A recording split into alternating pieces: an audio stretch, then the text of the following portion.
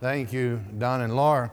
And thank you, young people, for the display of learning and with Bible truth and other things, the songs and the poem. And Miss Beth has just been a great lifesaver for us. Mrs. Cassandra Amandi, having the baby, has stepped out of the classroom. And Miss Beth, who's having her third, stepped into the classroom and she's not maintained.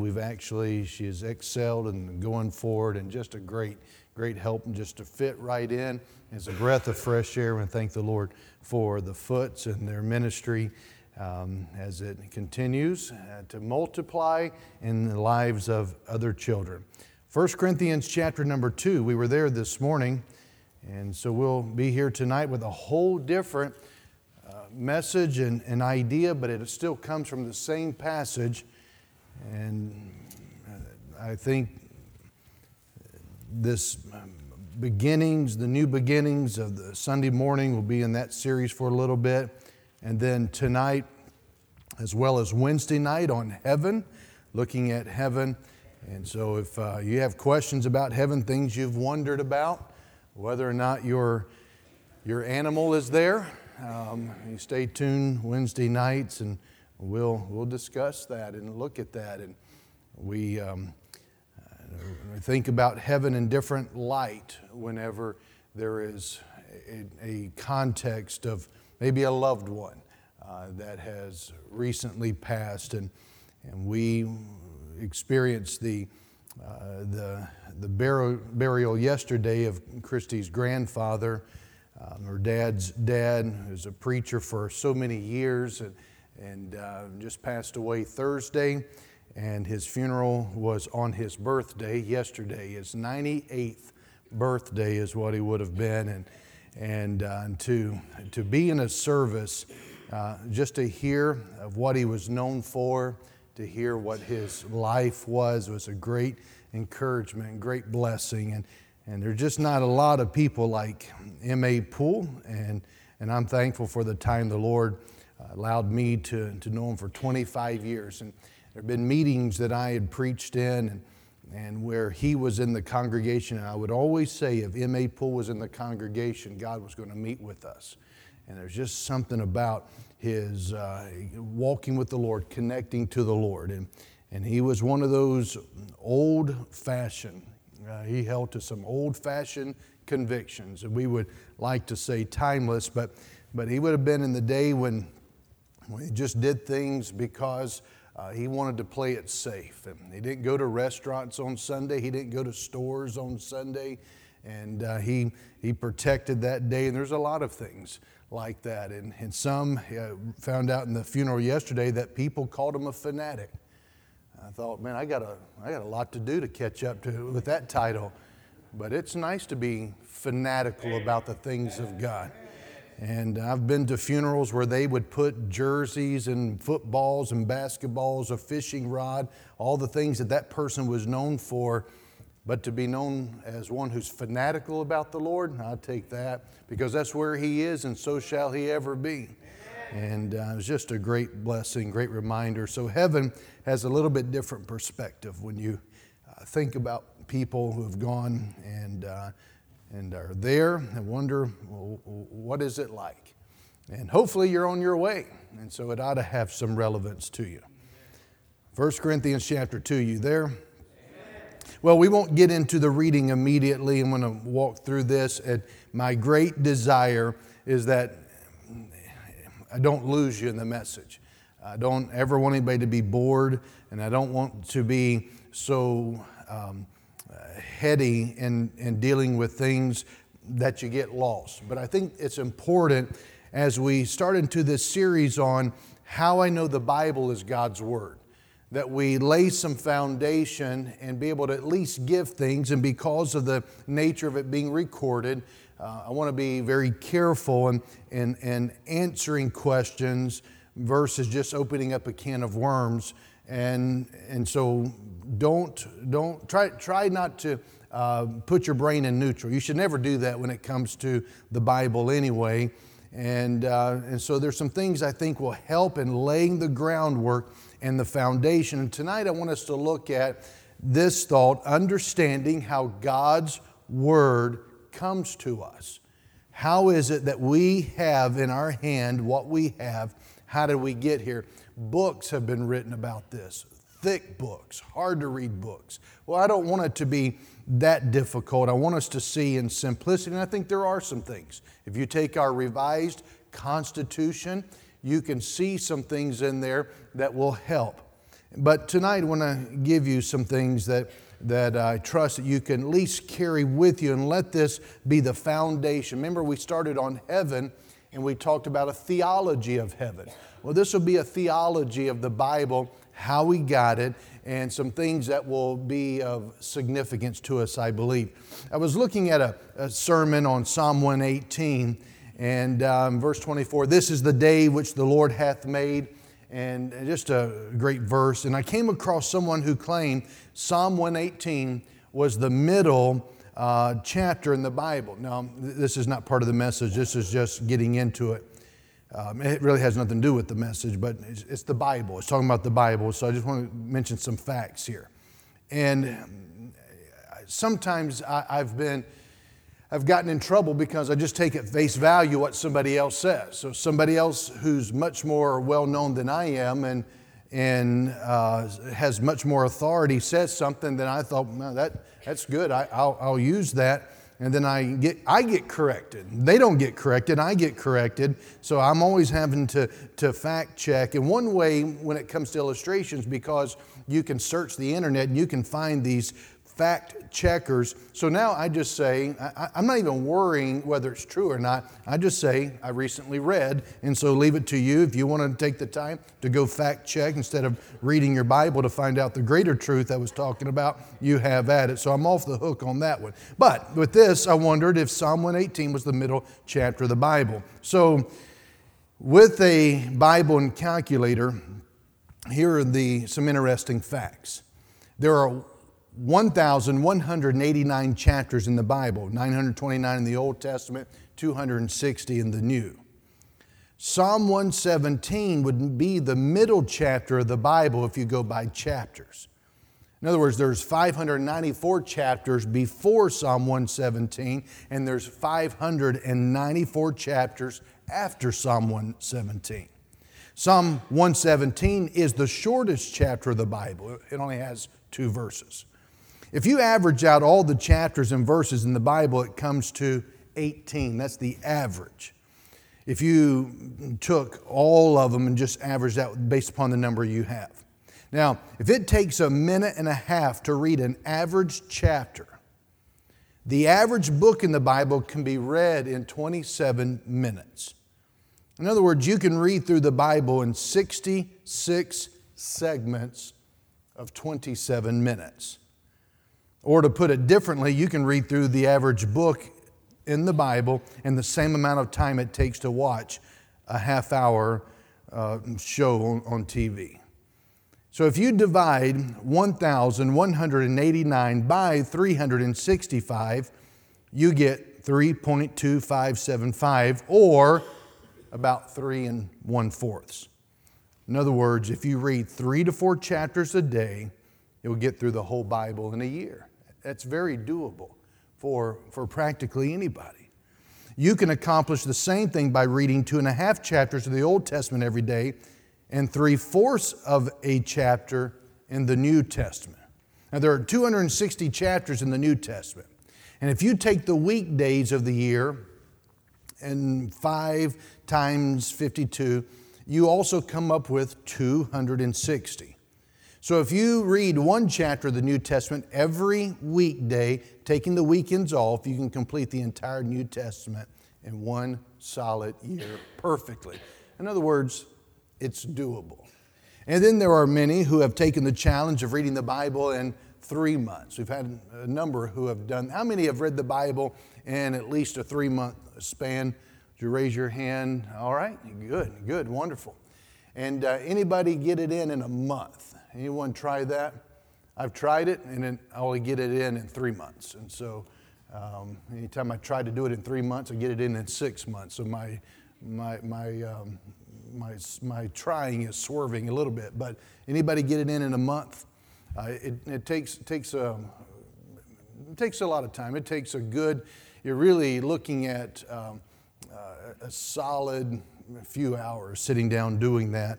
And or if you're going to try to keep up with Alexander Scorby, you've got to put him on number 2 speed. And so he sounds like one of the chipmunks. But it is how we did it back in the college days, Dr. Childs. He taught Pentateuch. Pentateuch is the first 5 books of the Old Testament: Genesis, Exodus, Leviticus, Numbers, Deuteronomy. Dr. Childs taught those, and he would require that we had to read it through, I think 4 times, 3 times. I think I did it 4 times. I should have got extra credit for that, but I think you gave me some extra credit just for showing up. But we would sometimes find we hadn't gotten all of our reading in. So those are in the days when we had cassette tapes. Somebody will have to explain that to you when you get home, what those things were. But we had Alexander Scorby on cassette tape, and someone had one of those high-end stereos that took up half of the bunk bed that we stayed in, but we'd put that on high-speed dubbing, and we were trying to get Alexander Scorby in through the night, trying to finish the Pentateuch, and it's not the ideal way to do it. But some of it stuck. It did stick. But I encourage you not to go that way. Let's get into the message. 1 Corinthians chapter number 2. It's very important to know and understand what the Bible says. The Bible is the very Word of God to man. Everything our Creator wants us to know about Him, ourselves, the past, and the future, He's given us in the Bible. The Bible not only contains the Word of God, it is the Word of God. It is like no other book on earth. It is wholly, entirely truth. Jesus said in John 17:17, sanctify them through thy truth. Thy word is truth. This is what Jesus prayed to His Father for us concerning the Bible. The Word of God is the only perfect thing in the world. Isn't that something? Everybody needs the Word of God to live a good, fulfilling life.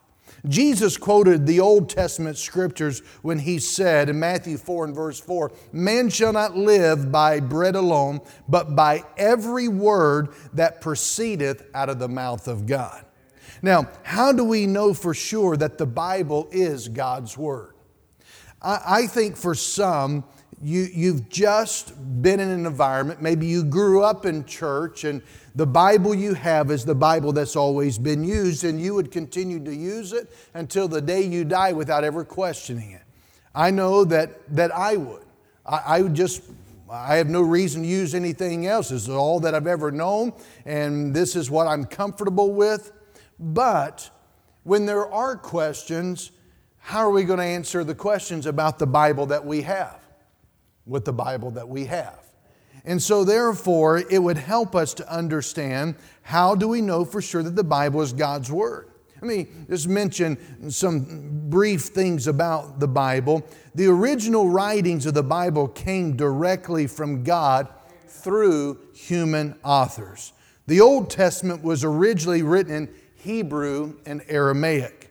Now, Hebrew, of course, is an ancient language. It's been revived today and is spoken in Israel. Aramaic is also an ancient language and is sort of a combination of Arabic and Hebrew that is still spoken in many of the lands in the Middle East today and was spoken in Jesus' time. The universal language during the time of Jesus was Greek. And so the New Testament was penned in Greek. So the Old Testament primarily is Hebrew and Aramaic, and then the New Testament is Greek. And everyone in the world, the educated world at that time of Jesus, was Greek. And so the understood language was Greek. So when the authors of the New Testament wrote down the Gospels and the epistles of the New Testament, they wrote them in Greek. Now, in God's providence, we no longer, of course, have any of the original text or documents of the Old or the New Testaments. And So how can we know that we have God's Word since we don't have those original copies?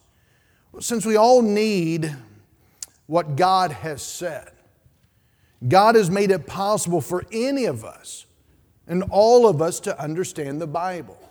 And so over the next few weeks, we're going to study some of the principles that lead to an understanding of God's Word. We want to experience God, then we have to be able to experience Him through His Word. To start understanding the Bible, we must understand what the Bible is and how God uses it to get His truth to us.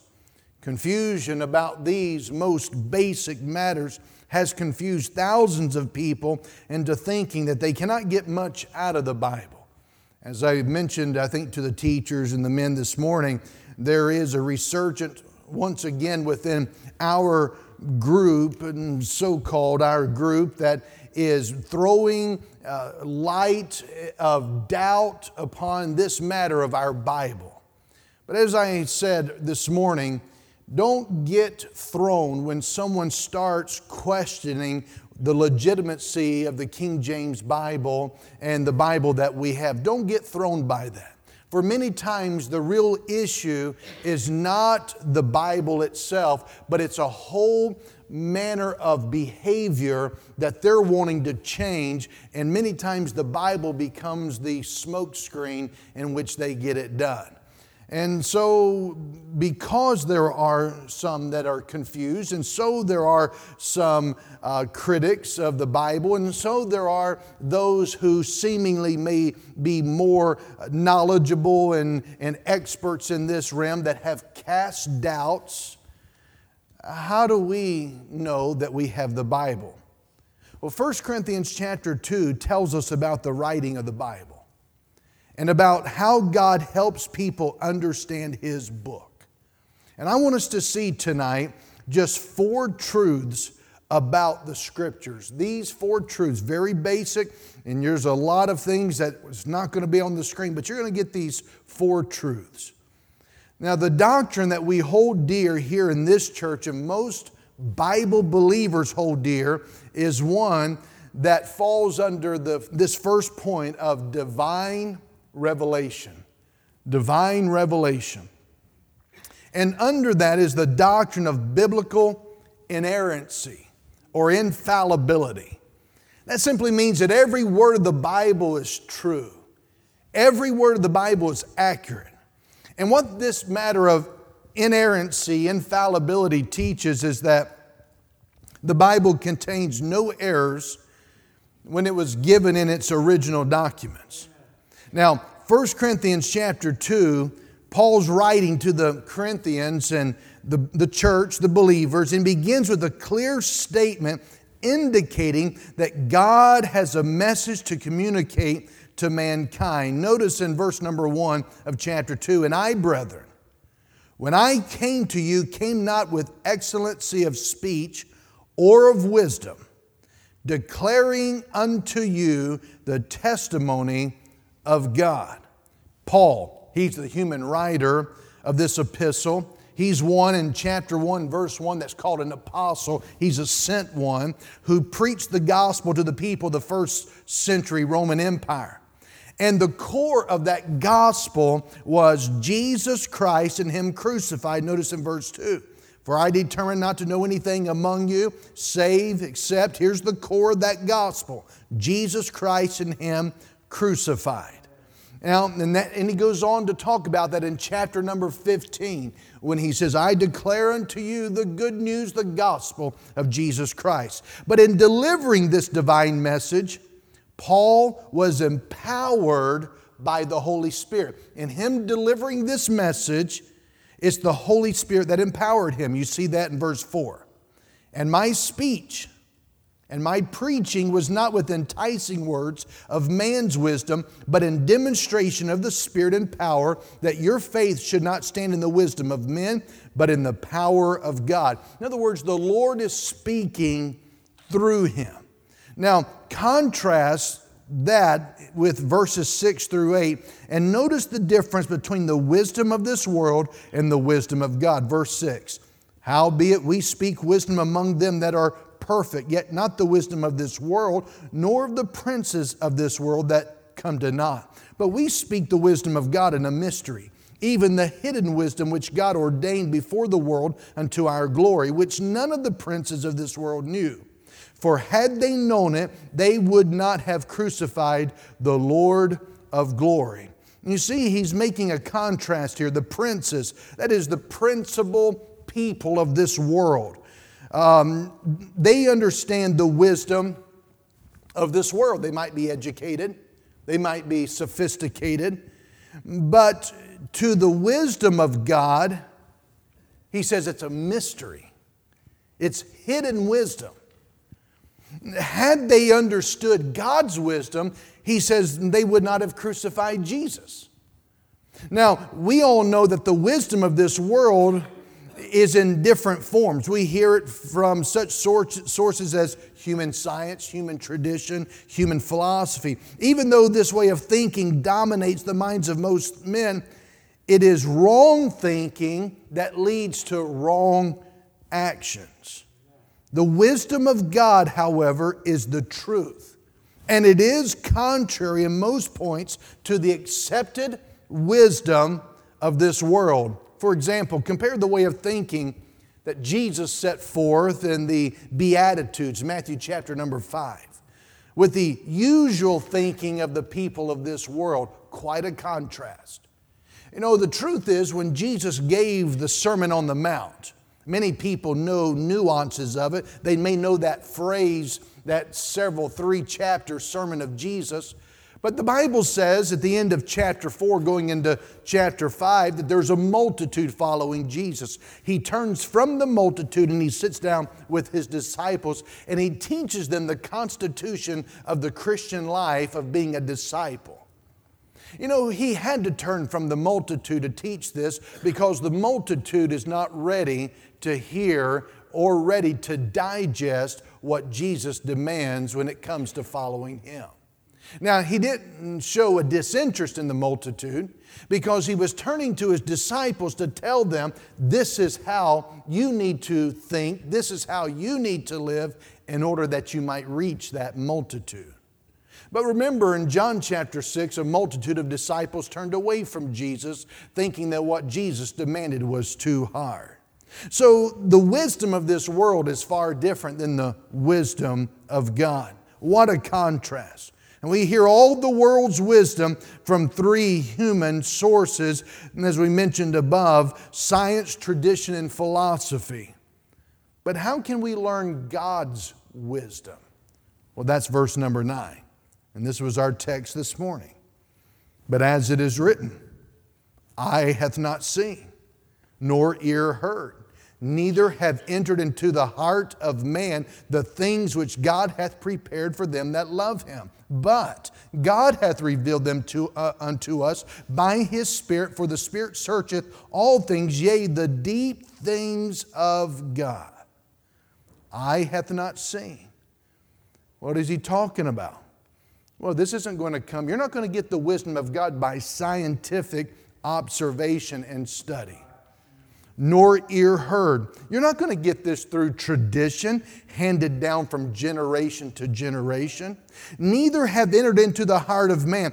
It's not from the meditation and contemplation of the great philosophers. The things which God hath prepared for them that love him, but God hath revealed them to us by his Spirit, for the Spirit searcheth all things, yea, the deep things of God. So, how do we get God's wisdom? Well, God's truth comes to us by revelation. Revelation. By God's revealing it to us through his Holy Spirit. These wonderful truths are described as the things, he said, which God hath prepared for them that love him. And he describes this revelation by the Holy Spirit as the deep things of God. Now we get these things, again, not through science, tradition, or human philosophy, but by divine revelation. There are many things that man cannot know unless God tells him. Such things as who he is, who we are, how everything came to be, why everything came to be, what is right and what is wrong, where everything is headed, and how we can know the Lord. And if we discover the answers to such questions, they will come as God reveals them. So God has revealed His truth to man through the Bible. But how did that come about? Divine revelation. The Spirit of God communicated the mind of God, and we have in the Bible. You say, well, that opens up more questions. Well, let's continue with more answers. Number 2. Here's the second truth tonight on how we got our Bible and how we can understand that we have God's Word. Number 2 tonight is verbal inspiration. Divine revelation is the Spirit of God providing us the mind of God. But second of all, there's verbal inspiration. Now, this is the process that God used to write down His revelation. This is the process of how it comes from God's mind through His Spirit to us in ink. If God is going to reveal Himself through a written word, through a written book, there must be a process involved. How is God going to get this book to us? Remember Joseph Smith of the Mormon cult, who believed that God would drop it out of the sky and claim to have received the Book of Mormon? Or is God going to drop a golden tablet out of the sky and then directly somebody is to dig and find those golden tablets, and on those golden tablets you find God's revelation of Himself to mankind? And God will only reveal that to one man in all the world? Is that the way that God will do it? And then the revelation is going to be interpreted and interrupted and interpreted. And is it going to change from time to time? No, I don't think so. Rather, God chose a method called inspiration. Now look carefully at verses 11 through 13. For what man knoweth the things of a man, save the spirit of man which is in him?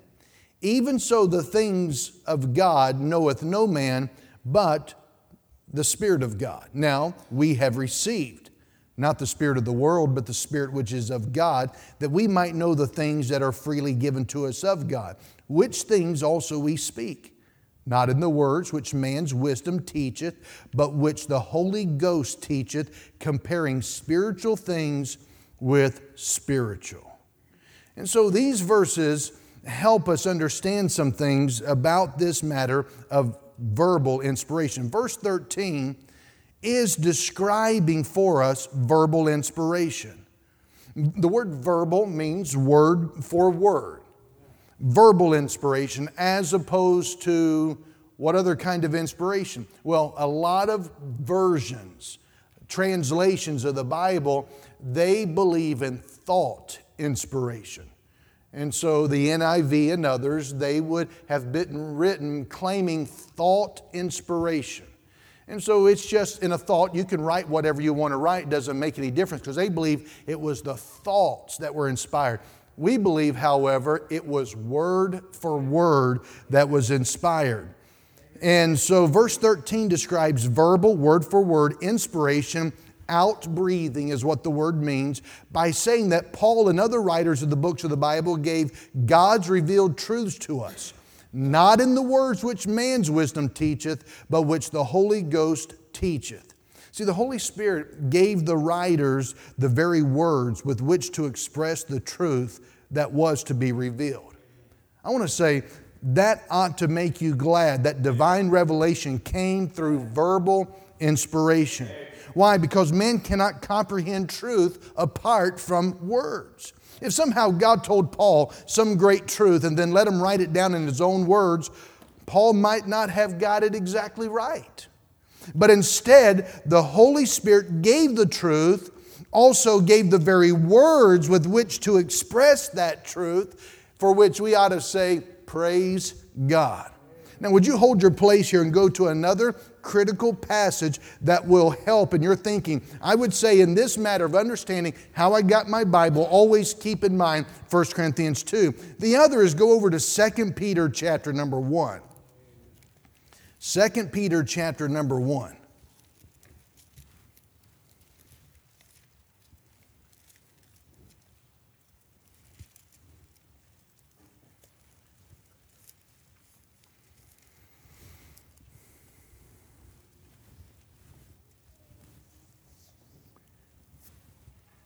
Second Peter 1, and notice in verse number 20. Peter writes, knowing this first, that no prophecy of the Scripture is of any private interpretation. For the prophecy came not in old time by the will of man, but holy men of God spake as they were moved by the Holy Ghost. And we're talking about verbal inspiration. And so he tells us how this happened. God guided. We get that from the word moved there. You see that? Holy men of God spake as they were moved. Meaning God guided the writers of the Scripture by dictating the words that they were to write. 2 Timothy chapter number 3 is another passage you ought to write down and keep in mind. 1 Corinthians chapter 2, 2 Peter chapter number 1, and 2 Timothy 3 and verse 16. The Bible says all Scripture is given by inspiration of God and is profitable, and it gives us the list, for doctrine, for reproof, for correction, for instruction in righteousness. But the Greek word that's translated as given by inspiration of God, it's really one Greek word. It's theopneustos. And that one word, to try to find a way to explain what theopneustos is, they came up with given by inspiration of God. And it simply means God breathed. God breathed these very words. The words of the Bible were written as if they had been breathed out of the mouth of Almighty God Himself. Why? Because that's what happened. Matthew chapter 4, again, verse number 4, remember, Jesus said, as it is written, man shall not live by bread alone, but by every word that proceedeth from the mouth of God. Therefore, every word of the Bible is the Word of God. God breathed in those words into their hearts and into the writer's minds. And I want to tell you this as a side note, that idea of how the Spirit of God used holy men of God is a good demonstration, an example of what it should look like in living the Christian life.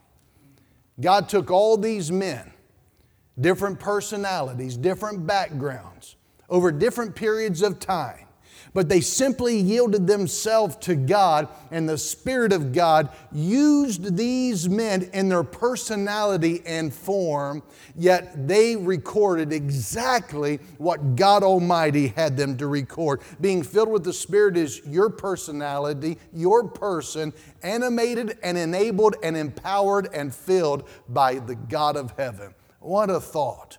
What a thought. So, this matter of verbal inspiration, you'll sometimes hear this word plenary verbal. This is known as plenary verbal inspiration, or the belief of plenary verbal biblical inspiration. Plenary just means full or all. All Scriptures God breathed, all of it. So we believe in the plenary verbal inspiration of the Bible. All Scripture, 2 Timothy 3:16, not part, not most, but all Scripture. Now, all Scripture may not be equally interesting. The genealogies of Genesis are not as interesting as the parables or the miracles of Jesus, but that is, I'm saying on a subjective level, but it is all God breathed. the genealogies are no less God-breathed than the miracles and the parables. All scriptures are the Word of God, all. Then verbal simply means the words again, not just thoughts of the writers, but the words are inspired of God. So God didn't just give the thoughts to Moses and to Daniel and to Paul and to Peter and James. No, He gave them the exact words that they were to write down. Because if you change the words of Scripture, you can change the entire meaning of Scripture. And that is what you have to be very careful with when even interpreting the Bible into another language.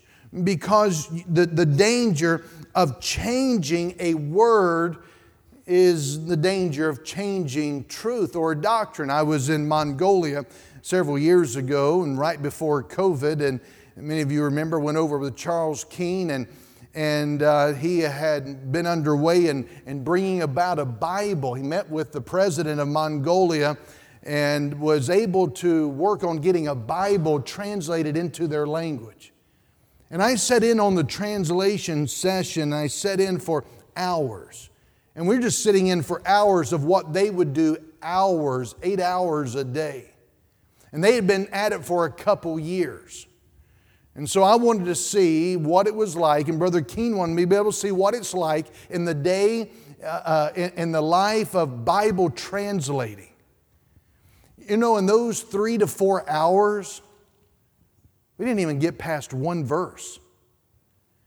As they worked it, thought through it, talked through it, not because of their lack of understanding of the Hebrew. We were in an Old Testament passage, not because they didn't understand what God was saying, but trying to understand the nuance of putting it into somebody else's language and the challenge there.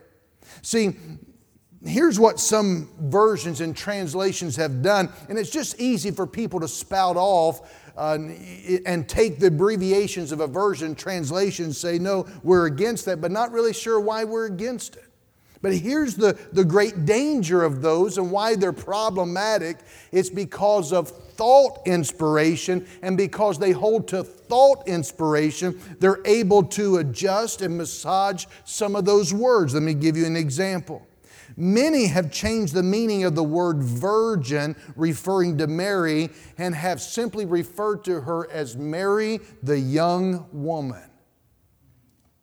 But if you eliminate the reality that Mary was a virgin, then you've changed the whole doctrine of the virgin birth of Jesus Christ. And when you do that, you've destroyed the fundamental truth of salvation. And so the Word must be inspired. Not only the thoughts, but also every word is inspired. Number 3. Here's a third truth. Are you following? Amen. Still okay? This is, if you were to take this in a Bible college setting, this would be an entire semester of stuff. And so, but there's a need to work deeper in some of this, but there's also a simplicity to it. And I want it to be where any of us can take this and at least hold on to them, write them down, and we know where we can look back to. Here's a third truth. Providential preservation. Providential preservation. Now this is getting us to where the King James has significance. Because many who would hold to the NIV would track so far with what I've said, except for verbal. They believe in inspiration. They just don't believe in verbal inspiration, but I hope I've given you sufficient scripture that would show why we hold to a verbal inspiration. But then we lose more aspects of the pie as we move on to providential preservation. And let me say what I want to say about this, and then I'll try to tie that part together. Back to 1 Corinthians chapter 2. Paul has been telling us about the actual process of divine revelation and verbal inspiration. Now, the things that were going on as he wrote the epistle. Look at what he wrote, Turn over to chapter 14. Go to the end of the book. I want you to see this.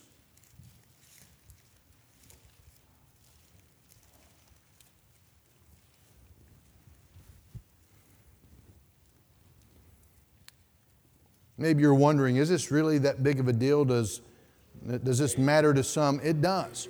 In fact, there are people who in this year, no, not this year, in the year 2022, who refuse to come here because of the position that we're taking on this, and we didn't leave more room for other versions and translations. But here's the reason why. In chapter 14, notice in verse 37. If any man think himself to be a prophet or spiritual, let him acknowledge that the things that I write unto you are the commandments of the Lord. Notice the phrase, the commandments of the Lord. So Paul's writings that are included in our Bibles are actually the commandments of the Lord. Now remember again 2 Timothy 3 when he said all Scripture is given by inspiration of God. What is he referring to? Well, Paul is talking about both the Scriptures, and that's long before he's written these things, and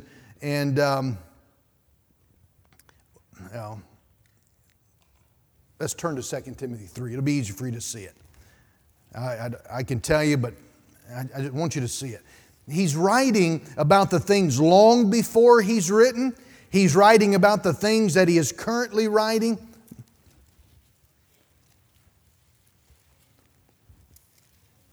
In 2 Timothy chapter 3, and notice verse 16, all Scripture is given by inspiration of God. And so he's talking about both Scriptures of before his writings, that's verse 15, and that from a child thou hast known the holy Scriptures, which are able to make thee wise unto salvation. But he's also speaking of the Scriptures that he wrote, verse 14, verse 15, verse 16. So he's saying that all these things, the things back in 1 Corinthians 14, verse 37, the commandments of the prophets, things that I wrote back when you were a child, things that were written in this past week, things that may continue to be written that come from God. He says this means that the Scriptures, both Old Testament, that's written before Jesus came, the New Testament, that was written after Jesus came, and as they then existed, it's all inspired of God. God breathed all of that. This says that the Lord has preserved the text, that is, the inspiration, what God breathed out. But when we talk about number 3, providential preservation, what we're saying is this is the Lord preserving that body of text. That's God preserving His actual words for succeeding generations.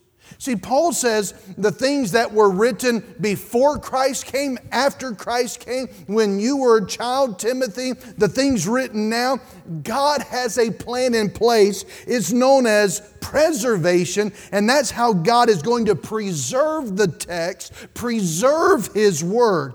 And of course, this is very, very important.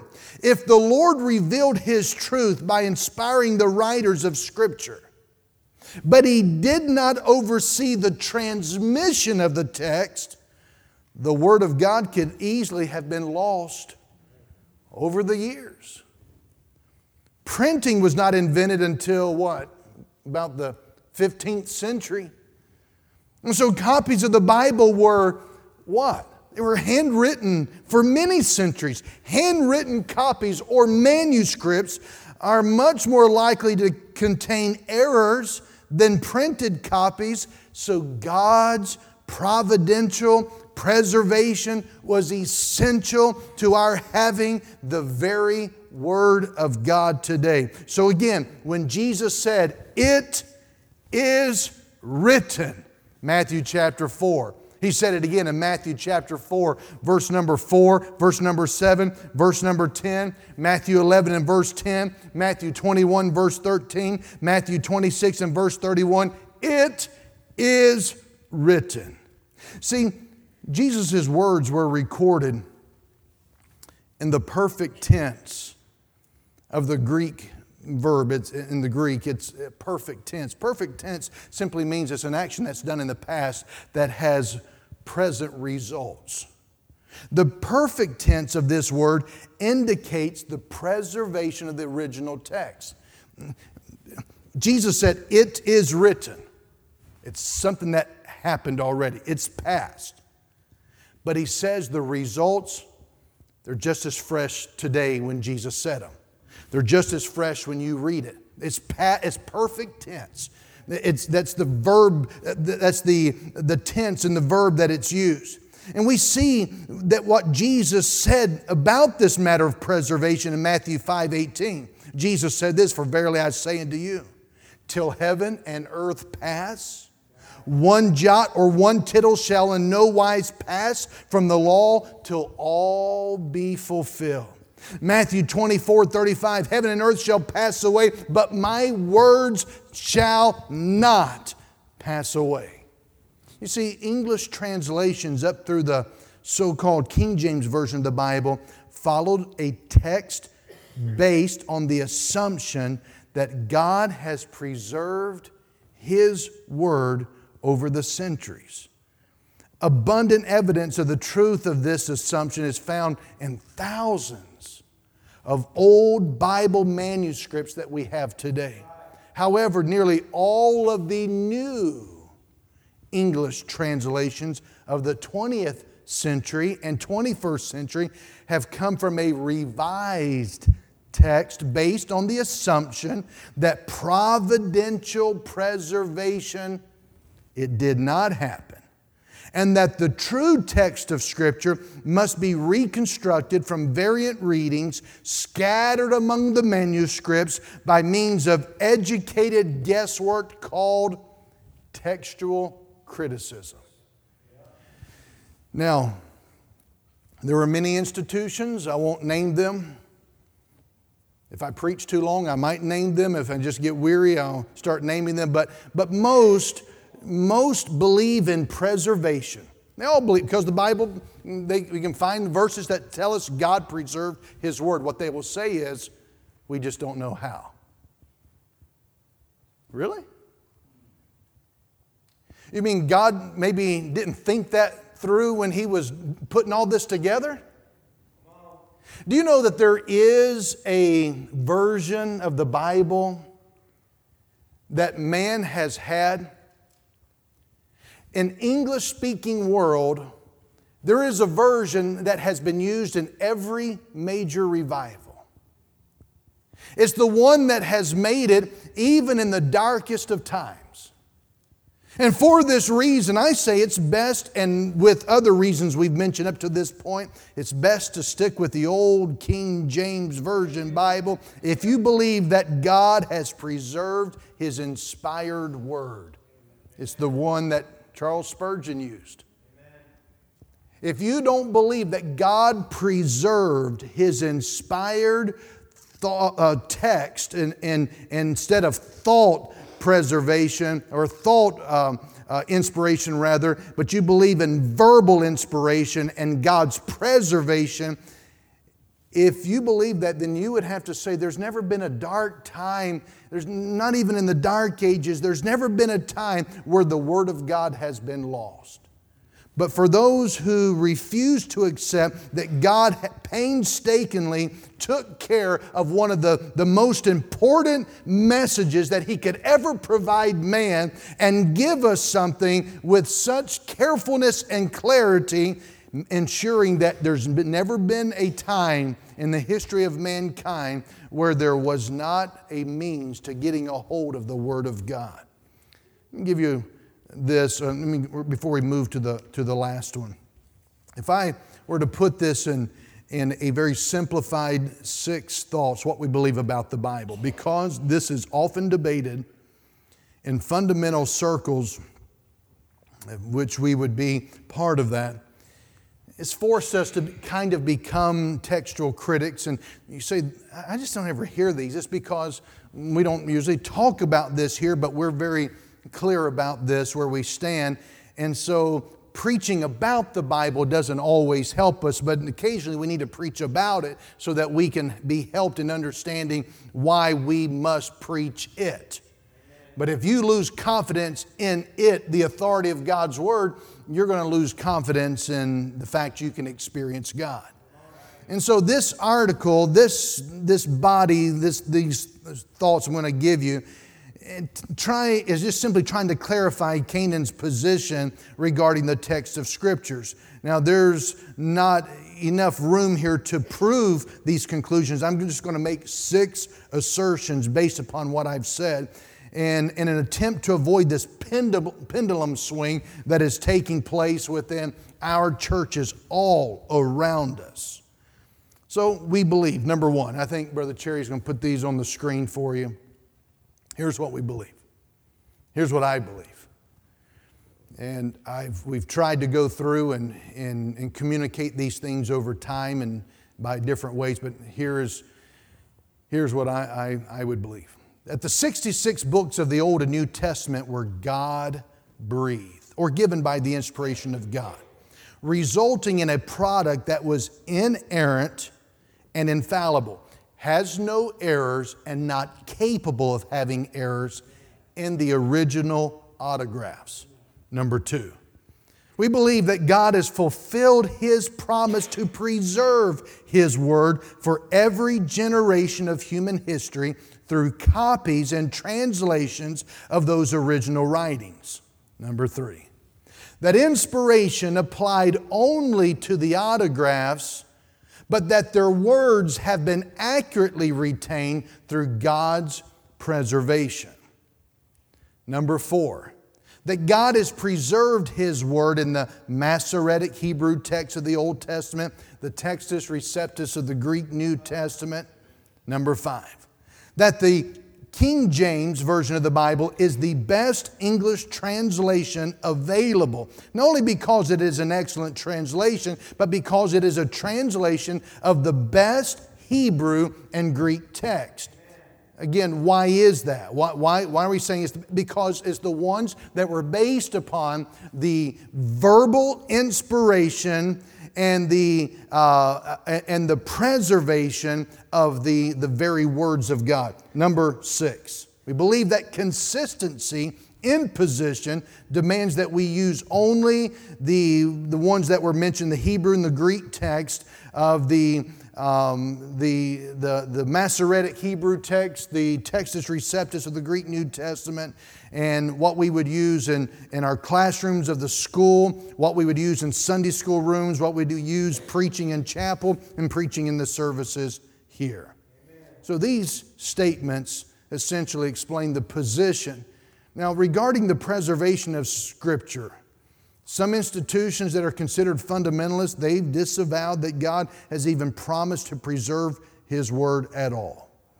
But Canaan's thinking is this, that this view is negated by such verses, and I don't have these listed up there, but I can mention some to you if you want to write them down. Psalm 33, verse 11. Psalm 100 and verse 5. Psalm 111, verse 7 and 8. Psalm 117, verse 2. Psalm 119, verse 89 through 90. Psalm 119, verse 144. Psalm 119, verse 152. Psalm 119, verse 160. Isaiah 40, verse number 8. Isaiah 59, verse 21. Matthew 5 and verse 18. Matthew 24, verse 35. Luke 21, verse 33. John 10 and verse 35. Acts 7 and verse 38, and 1 Peter 1 and verse 25. Since it's our desire to see the Bible as the only authority for faith and practice, I really don't see how all these passages can be just simply explained away by those who reject the fact that God truly has promised to preserve His Word. Now, regarding the choice of the Textus Receptus for the Greek, there is one that's prevalent, that's used at certain big institutions, Christian institutions, and they would use Westcott and Hort theory of textual transmission, and And I appreciate the writers, and I know I'm drifting a little bit, and this is beginning to sound like Greek. It's not Greek, it's Hebrew. And so they would say, they would use this a lot. We would hold to the Masoretic text, but there's a Westcott and Hort theory that simply says, we understand that there's a lot of conjecture, probabilities, presumptions, ambiguity, suppositions. So I appreciate their honesty.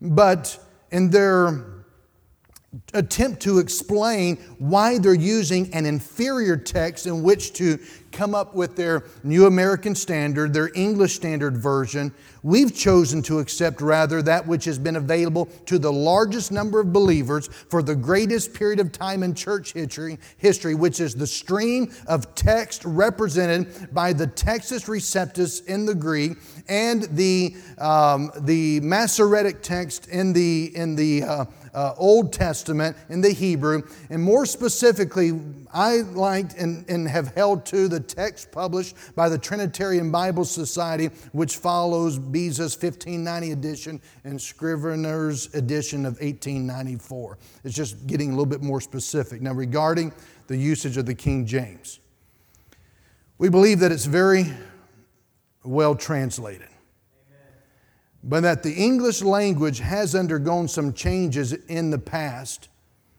as is partially reflected in the fact that the King James in widespread use today is not, and in fact, the 1611 version. I don't know if anyone has the 1611 in here. Most people don't. Since English is a living language, the modern day connotation of words such as conversation in the Bible, charity, sadly the word gay, is much different from their 1611 meanings. Therefore, it's wisest to consult the original languages where the divine intent is unchanged. Now, this is not refuting the King James at all. What I'm saying is the reason people put aside the King James is because they will say, that doesn't make sense, that's too hard to understand, because they will only consult what the words mean today rather than what they meant when they were written. This, again, does not refute the King James, but it keeps us from changing the meanings of the Old English words to conform to modern usages. And sometimes people say, well, I just don't understand. I think those are hard words, and we don't speak that kind of English today. And if we don't give a version in the hands of people that is modern, we're doing nothing more than what the Roman Catholic Church did during those dark ages, where they kept the Word of God from the people because we refused to put in the hands of people a Bible they can understand. Well, part of refuting that is the King James was never the common man's language. People in the streets in the 1600s didn't speak that way. This was the king's English. So to say that they understood it and spoke it back then, well, some may have, and there are still some that may speak this way, but this was never common man's gutter language. This was king's English.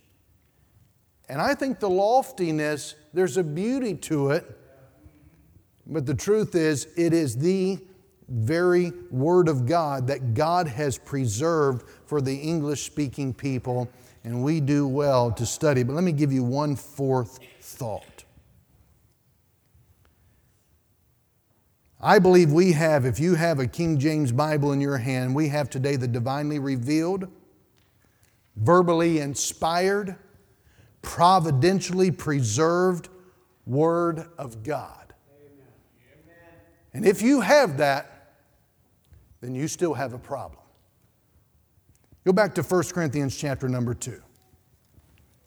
1 Corinthians chapter number 2. We'll be done in just a couple minutes. 1 Corinthians 2 and verse 14. All the work, thousands of years that God put into divinely revealing, verbally inspiring, providentially preserving His Word still leaves us with the problem. 1 Corinthians 2:14. But the natural man receiveth not the things of the Spirit of God, for they are foolishness unto him, neither can he know them, because they are spiritually discerned. When he says natural man, he's referring to the unconverted, the unregenerated, the lost man. And he says the natural man cannot receive or know the things that come from the Spirit of God. These things, he says, the things that come from God, these divinely revealed, verbally inspired, providentially preserved words of God, they can only be discerned only with the help of God's Spirit. No one saved individual has the Holy Spirit within him. Romans chapter 8, verses 8 and 9. Jude, verse 19. Therefore, a lost man cannot understand the Bible, even though God gave it word for word. Most people do not. Their problem is not needing a new version of the Bible to better understand it. Most people need a new version of themselves to understand it.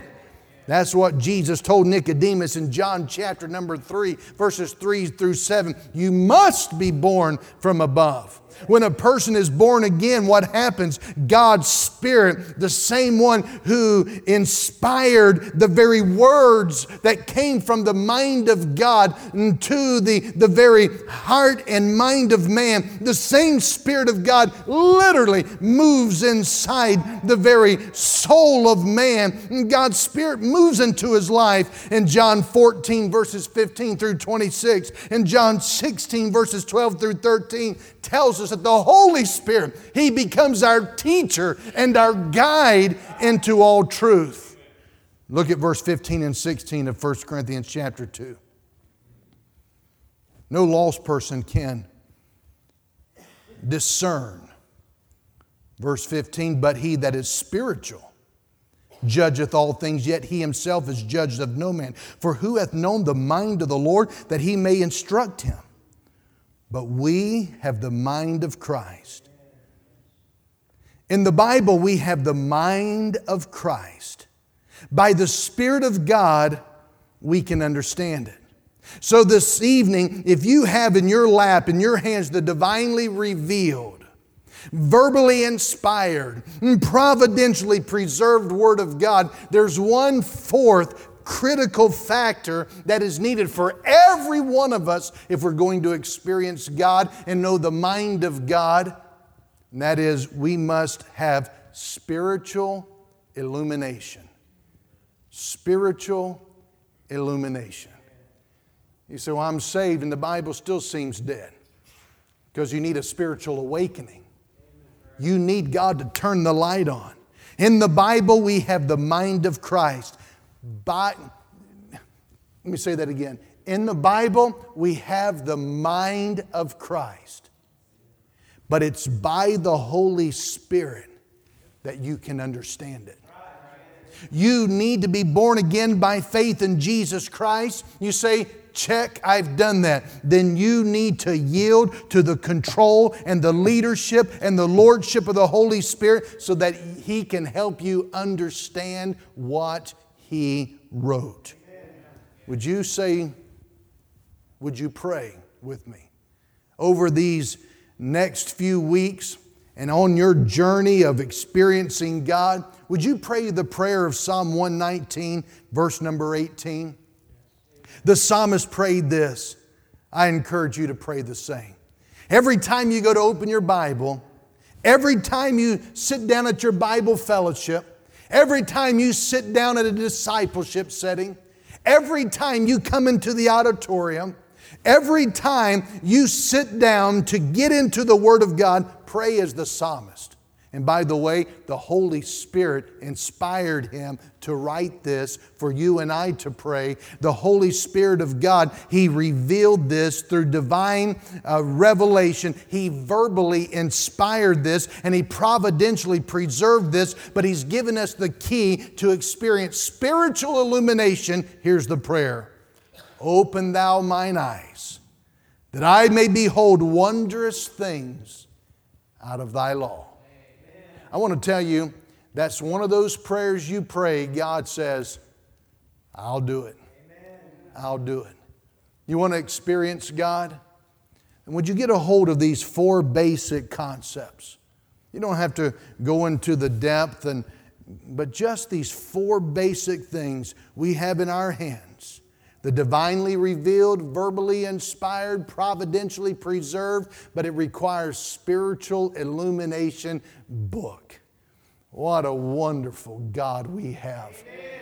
Let's stand together, please. Lord, thank you for truth.